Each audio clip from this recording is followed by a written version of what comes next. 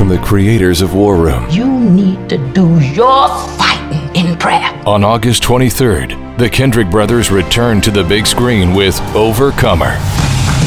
Why have a season with one runner? One runner matters. John Harrison is a frustrated coach questioning his value until he crosses paths with a student struggling on her own journey. What have you allowed to define you? When you find your identity in the one who created you, it'll change your whole perspective. You say I'm loved when I can't feel a thing. Overcomer. In theaters August 23rd, starring Alex Kendrick, Priscilla Shirer, and Sherry Rigby. Rated PG. Parental guidance suggested. For tickets and showtimes, visit overcomermovie.com. Is that? That's Hannah. Run, Hannah! Oh, you say I'm yours, and I believe. This is a production of the Ultimate Homeschool Radio Network. Welcome to the Vintage Homeschool Moms Show. Your host, Felice Gerwitz, is an author, a publisher, and your radio show host. She will encourage, educate, and inspire you with answers to your most pressing questions from homeschool, marriage, parenting, and much more. Felice loves to equip moms to live a Christian life because every moment counts. Be sure to visit her website at mediaangels.com. And here's your host, Felice Gerwitz.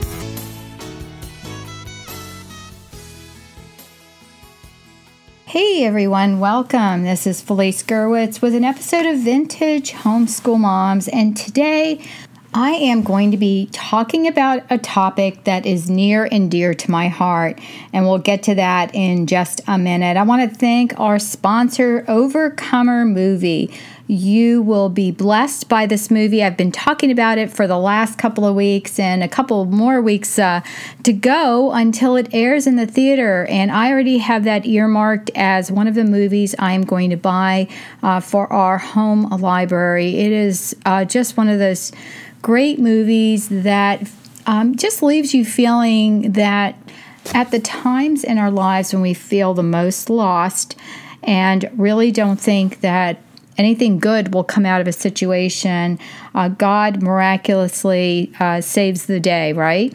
Not that we should be surprised, but this movie, I am sure you'll be blessed. Today I'm going to talk to you about a very special topic, and one is about teaching creation and evolution. Truthfully, I believe in teaching both side by side, and when the kids are younger, especially if you're a Christian, you're going to want to start with your Bible. I'm getting ahead of myself because this is a topic that I'm really excited about. This is episode 362, and you can find the show notes at Vintage Homeschool Moms, Teaching Creation Science. So how do you teach creation science if you have no background in science, or you are, a staunch evolutionist and you don't really believe that there's room for any kind of creationist perspective? And so what I want to say in this podcast today, that I think that if we're going to educate our kids, we need to show them the entire picture, not just one segment of it. Many years ago, early in my homeschool journey, I attended a homeschool conference, and I walked away with hundreds of dollars worth of books on the topic of creation science. I was blown away by the scientists, many who had PhDs, who were discussing the nuances in findings that were done by the Institute of Creation Research, which really is a scientific arm of the community. And again, these scientists that do original research and conduct experimentation are scientists with a degree in some area of science. So I had attended, these talks, and I was so impressed not only by the scientific credentials, but the knowledge of the people that I listened to. And they taught me many great things. When I was in the 7th grade, I remember going home from public school, and I approached my mother and basically said, "Mom, you lied to me." And she's, getting ready to blow up, good Italian Catholic mom that I had. And she said, "What are you talking about?" And I said, "Mommy," I said, "you always taught me that everything in the Bible was true, but we just learned about evolution today in biology class, and it said that everything started from a big bang and nothing about God." Obviously, I was in a public school, right? And so my mother looked at me and very seriously said, "Felice, learn what your teacher is telling you and then forget everything other than what it says in Genesis." And one thing I have learned in the years of studying about this topic is that, Jesus himself referenced Genesis over and over and over again. There are some samples of 100 or more times that Jesus Christ himself gave reference to Genesis. If it's an allegory and it doesn't pertain and it's a myth, then why would our Lord and Savior reference it? Food for thought, right? I believe that our children need to not only learn a creationist perspective, but learn an evolutionist perspective. And the reason is when you teach your children both of these perspectives side by side, you're going to find that they're both faith systems. You're going to find that it is just as much faith to believe that God created the world as it is to believe that we were created out of nothing. Now, as a Christian, you might say, well, I believe God created the world, but I believe he created him through evolutionary methods. Okay? And as a creationist, I would say, well, I believe that God created the world as he stated in Genesis. And so if you're allowed as a evolutionist to believe your perspective, then I should be allowed as a creationist to believe mine. I also think, again, that our kids need to see both sections of the scientific research behind it, because you will find, as I have, just in doing a little bit of research, I took our creation study guide as I was preparing today's talk, and I looked up some of the things we were talking about in there and found quite a bit of, actually fun things. I had to take a little divergent tracks here and there as I was reading some of these scientific abstracts, but really, really incredible. So the scientific study guides that we created years ago, I started co-authoring the series in 94, 95. And what happened was I had begun writing and speaking in the homeschool community, and I started with a book called Teaching Science and Having Fun. And it came out of the work that I had done with my own homeschool kids and putting together some home science labs and things like that, and really having a great time with it, and was shocked at how much my kids were learning just through this one medium. And then God introduced me to a creation scientist, a geologist by degree, and a homeschool mom to 3 boys by occupation. We met by a God incident and became friends and soon co-authors. Because you see, Jill Whitlock was an atheist and had worked as an oil and well geologist for a big company for many years. When she lost her job, she found a new one, and it was in a church. And when they handed her a Bible, she told me she opened it and immediately had a difference of opinion with the first sentence, "In the beginning, God created." She went from being an atheist / agnostic at the next level of, non-believer, to a Christian and a scientific creationist 10 years later. So this 10 years of study that Jill had done before I met her, and I already authored a book, and so God brought me this woman who was a dynamo, was a intellectual giant. I always would tease Jill and say, "You never use real words for things." And, "Well, what are you talking about?" And I would say, "Well, I call this a swing set, and you call it," and she would go, "Well, it's a play structure."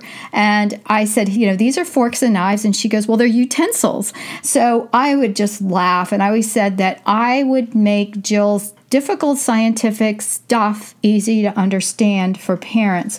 So what I did was I took her science, and then I created hands-on activities that the kids could do to demonstrate. I'm going to give you a couple of examples in a minute.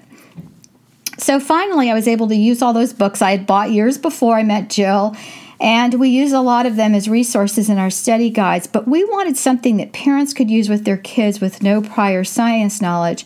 My background was in education, so I could teach. I just didn't know enough science to teach from a creationist perspective.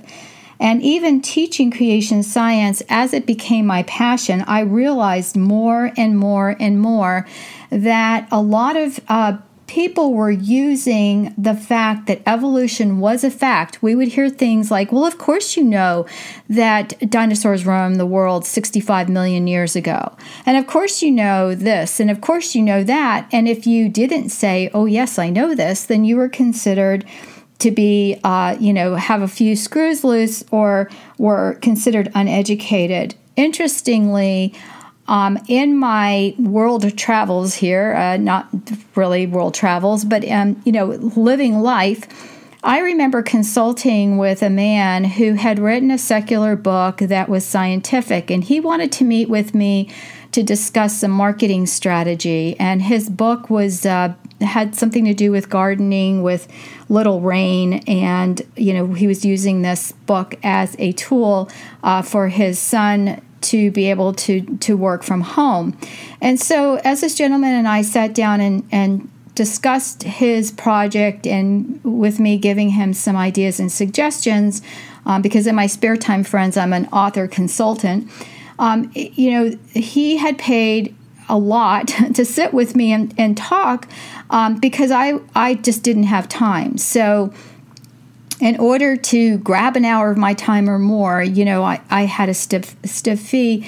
And so as he sat there, and he kind of had this funny look on his face, and we were, discussing his book, and I said to him, well, did you consider the fee worth it? And he said, absolutely. And he goes, and not for the reason you think.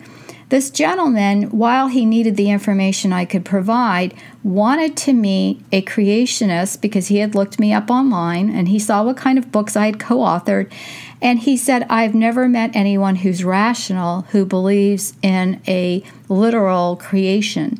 And so we discussed some of the things, and, he was a scientist, had a science background, and he threw out some, I call it the big dog, reasoning. And so I was able to refute this by the grace of God, because I wasn't like my friend Jill, who, really knew the information. And so, he was sharing certain things, and, he really, when I would counter with a fact, he would say, well, that's an anomaly. And that is the answer to so many things with an evolution rebuttal. If something cannot be explained, it's considered an anomaly, or there is a reasoning that is given as to why. One of the things he brought up were aquatic sediments, and he said, I know you believe in the flood and blah, blah, blah. And I said, well, the fact of the truth is that there are water-laid sediments and aquatic fossils on every mountaintop that indicate that the entire Earth was underwater. And one of the reasonings giving, there's not enough water in the world to, even the highest mountain ranges couldn't have been covered. But there were so many things that pointed to the fact that the pre-flood mountains were probably not as high as the present ones, because the waters rose greatly on the earth, and all the mountains under the entire heaven were covered, which is Genesis 7:19. And there's a lot of discussion about what happened when those waters of the deep, came up, because it wasn't like, when we think about Noah's Ark and the little rain coming down and the flood waters go up, and there's like a bunch of little cutesy songs that, go along with that. But one of the amazing things is the fossil record is fabulous in that we see numerous fossils of fish that are in swimming position with their fins extended and gills exposed, and they're preserved. Well, gills degenerate within a few hours of death. So if the fish had not been catastrophically covered and preserved, it would never have been fossilized. So it had to be a rapid burial. And there's all kinds of super fun things. I'm, jumping around a little bit here.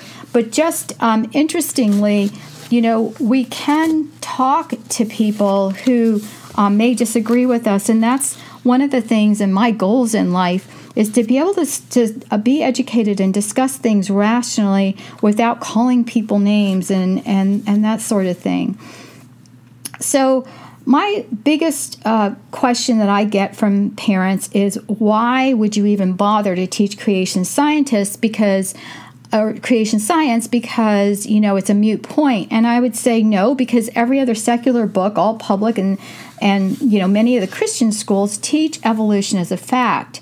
And I want to be able to teach both. I'm not opposed to teaching science from an evolutionist perspective next to a creation one, because I want the kids to see the differences and where we can agree. We can agree in microevolution, and that is changes within a kind. We cannot agree on macroevolution, which is one species jumping to another and another, as you can see by some of the graphs that are drawn. And when you see all those pictures, friends, they are created, a lot of them, from imagination or a theory. They're not, some people talk about the geologic column like it's found all in one place.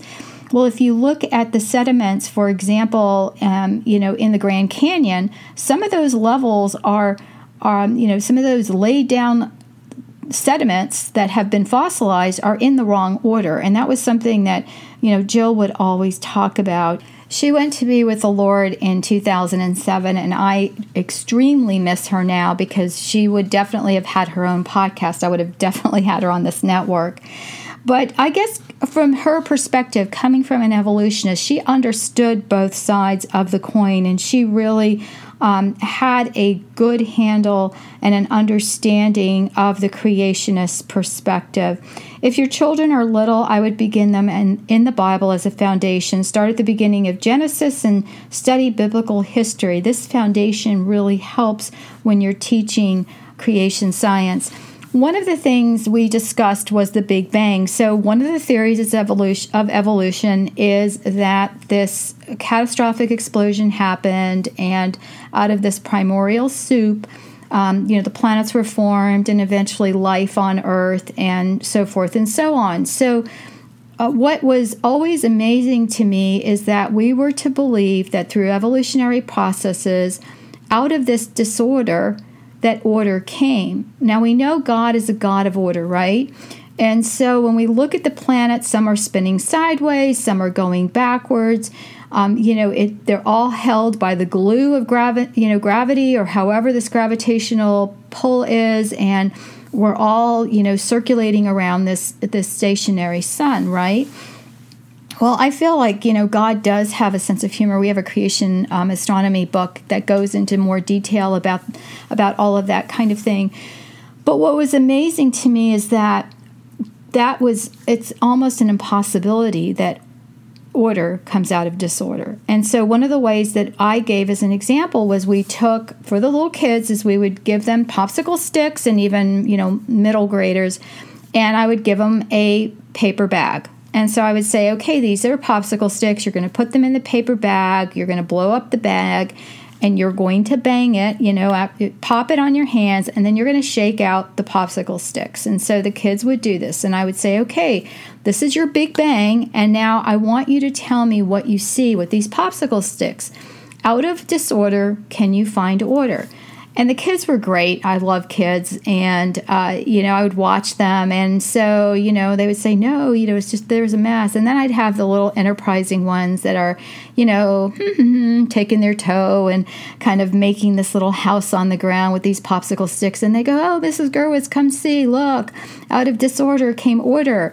And, they had this little house created on the ground, stick house with the little popsicle sticks. And I would say, well, what created that was intelligence, and you were smart enough to be able to do that. So again, taking something complex, and we have an intelligent designer, and we call him God. There's a lot of theories out there we don't have time to get into today, but there is a whole movement called intelligent design. If you want to see some awesome video, go look at that. Now, and ideas, they don't necessarily adhere to a young Earth. Also, what I am, amazed at is with the intelligent design community, there's all different faiths and those with no faith. So it is comprised of scientists who have put their research together, who have said Darwinian evolution is dead. Most people in the scientific community that are being honest will agree that Darwin said that the fossil record would prove his theory, and the fossil record has not definitively proven his theory. So it is still a theory.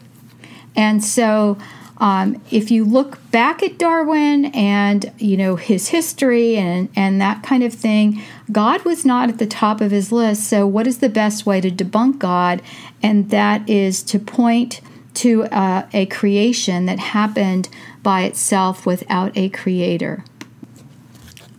We have several creation study guides. So Creation Science is the book that I'm talking about today. There's a creation anatomy, a creation astronomy, a creation geology book. So altogether we have 4 study guides and 3 activity packs that go with them. And you can check them out at the MediaAngelsMembership.com and look for them there. They're immediately downloadable at a fraction of the cost for just 2 of the books, and you get all of the books. And you will check those out there, or you can go to Amazon.com for a print version. But one of the things that we talk about in our book is Ernest Haeckel. Now, Ernest Haeckel drew this drawing. He believed that Darwinian evolution was something that made sense to him. So he deliberately falsified drawings of the human embryo to show a resemblance to other embryos of fish, salamander, turtle, rabbit, dog, on and on. He used his false evidence to prove his theory that, and this is going to be a fun mouthful for me to say, ontogeny recapitulates phylogeny, which means that the embryonic cycle of a creature depicts the evolutionary history of that species. Now, you may think, well, if there's a creator God, then he could have created some of these embryos to be similar and look alike. There's nothing wrong with that. Well, there is something wrong with falsifying scientific data, but what was even more amazing was that in the year 2000, 2001, somewhere around there, my daughter, my second oldest, Christina, was in college and brought me her biology book. And guess what? Ernest Haeckel's drawing was in her current biology book. Now, interestingly enough, this has been banned from most books because these altered drawings were proven to be fraudulent by one of his own colleagues. And you ready to hear the date of this? By Professor Wilhelm His Sr. in 1874. Haeckel tried to blame his draftsman for the alterations, but he himself was the draftsman, and this is from research that we have in the book. However, Jill was still being taught Haeckel's theory in 1972, and in the year 2000 and something, my daughter was being taught that. Now, when she confronted her professor and said, I thought that these drawings, have been dispelled and that this isn't accurate. And she goes, oh, yeah, we don't really talk about that. We don't talk about it, but it's still in the book.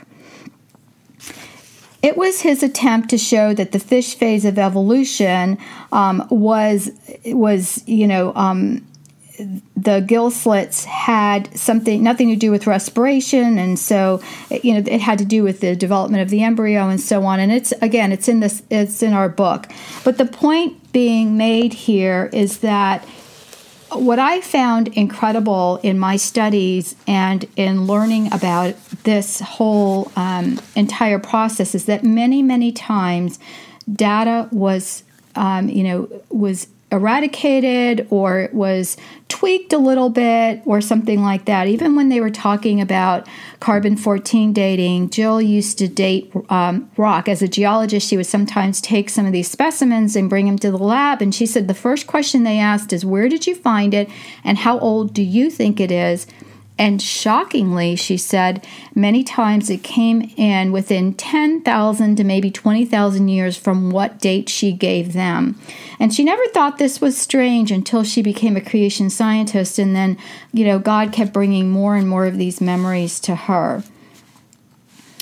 So we talk about a lot of different things. I'll have a little bit more information in the show notes. But what I want to show is that a lot of times if a creationist comes up with something, and there's something called radio halos, I'm not going to go into all the research because it's really intricate. But a quick search online showed that this theory by Robert Gentry, and we mentioned him in his book, and I believe Jill had spoken to him. She had spoken with a lot of the creationist scientists back then, and he had this theory, and he had been studying it 30 years before we even put it in our book. But and I may be mistaken that she knew him, but she knew so many people, so I get confused.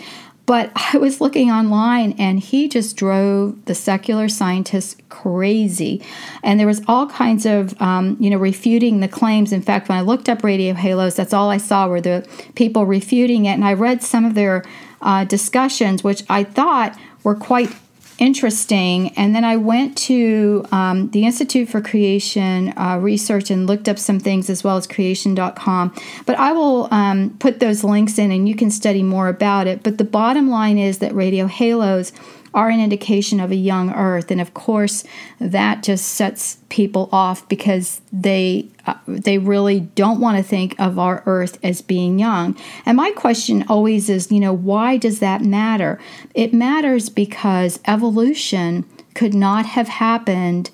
It has to happen gradually over time, and that's why when I was growing up, it was millions of years, and now you hear billions of years.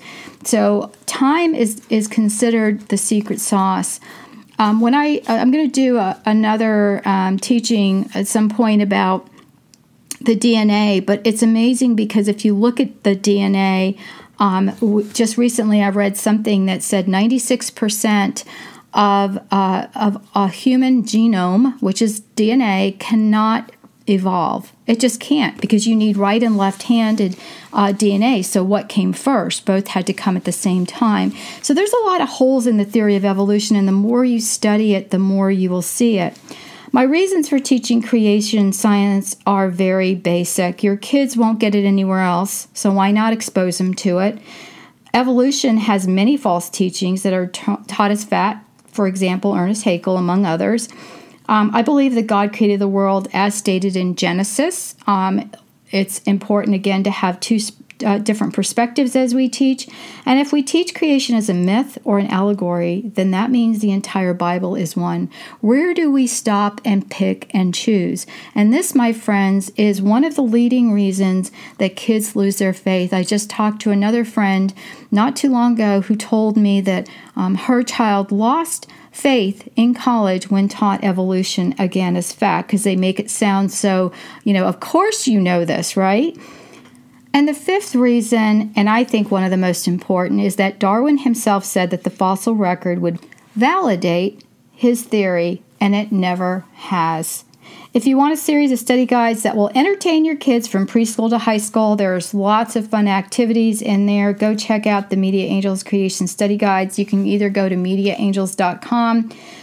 Amazon has them, as well as the Media Angels membership site that has them for immediate downloads. All of our books contain experiment sheets, games, puzzles, and many more things. And one of the great things about teaching creation science is that it is so hands-on.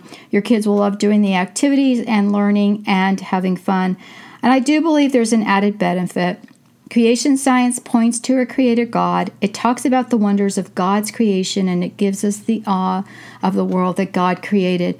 And again, friends, remember, without a solid foundation, your kids are going to question, and if they don't ask you, they're going to ask, perhaps a teacher someday down the road, or a friend that's going to give them information that perhaps is not correct. And so you really want to give your children a rounded education. I'm not saying don't teach evolution. I'm saying teach them side by side.